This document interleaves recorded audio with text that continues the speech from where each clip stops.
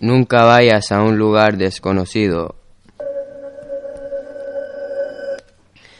En 1780, en Carlos V Carrizal, un grupo de amigos y yo jugábamos a la pelota. De lejos nos habíamos fijado en una casa.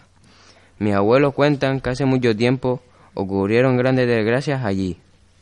Según contaban, allí vivía una familia en la que el padre maltrataba a su mujer. Mis abuelos contaban que allí se escuchaban gritos, peleas, llanto. Hasta que un día el padre se volvió loco y decidió ir a la azotea y se ahorcó. Pasaron los años y la madre decidió meter a los niños en un cuarto sin comida, bebida ni luz.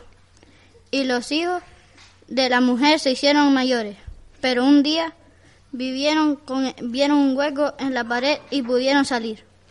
Mataron a la madre y siguieron viviendo con la culpa hasta que no soportaron más y se quitaron la vida. Mis amigos y yo sentimos curiosidad y entramos a la casa.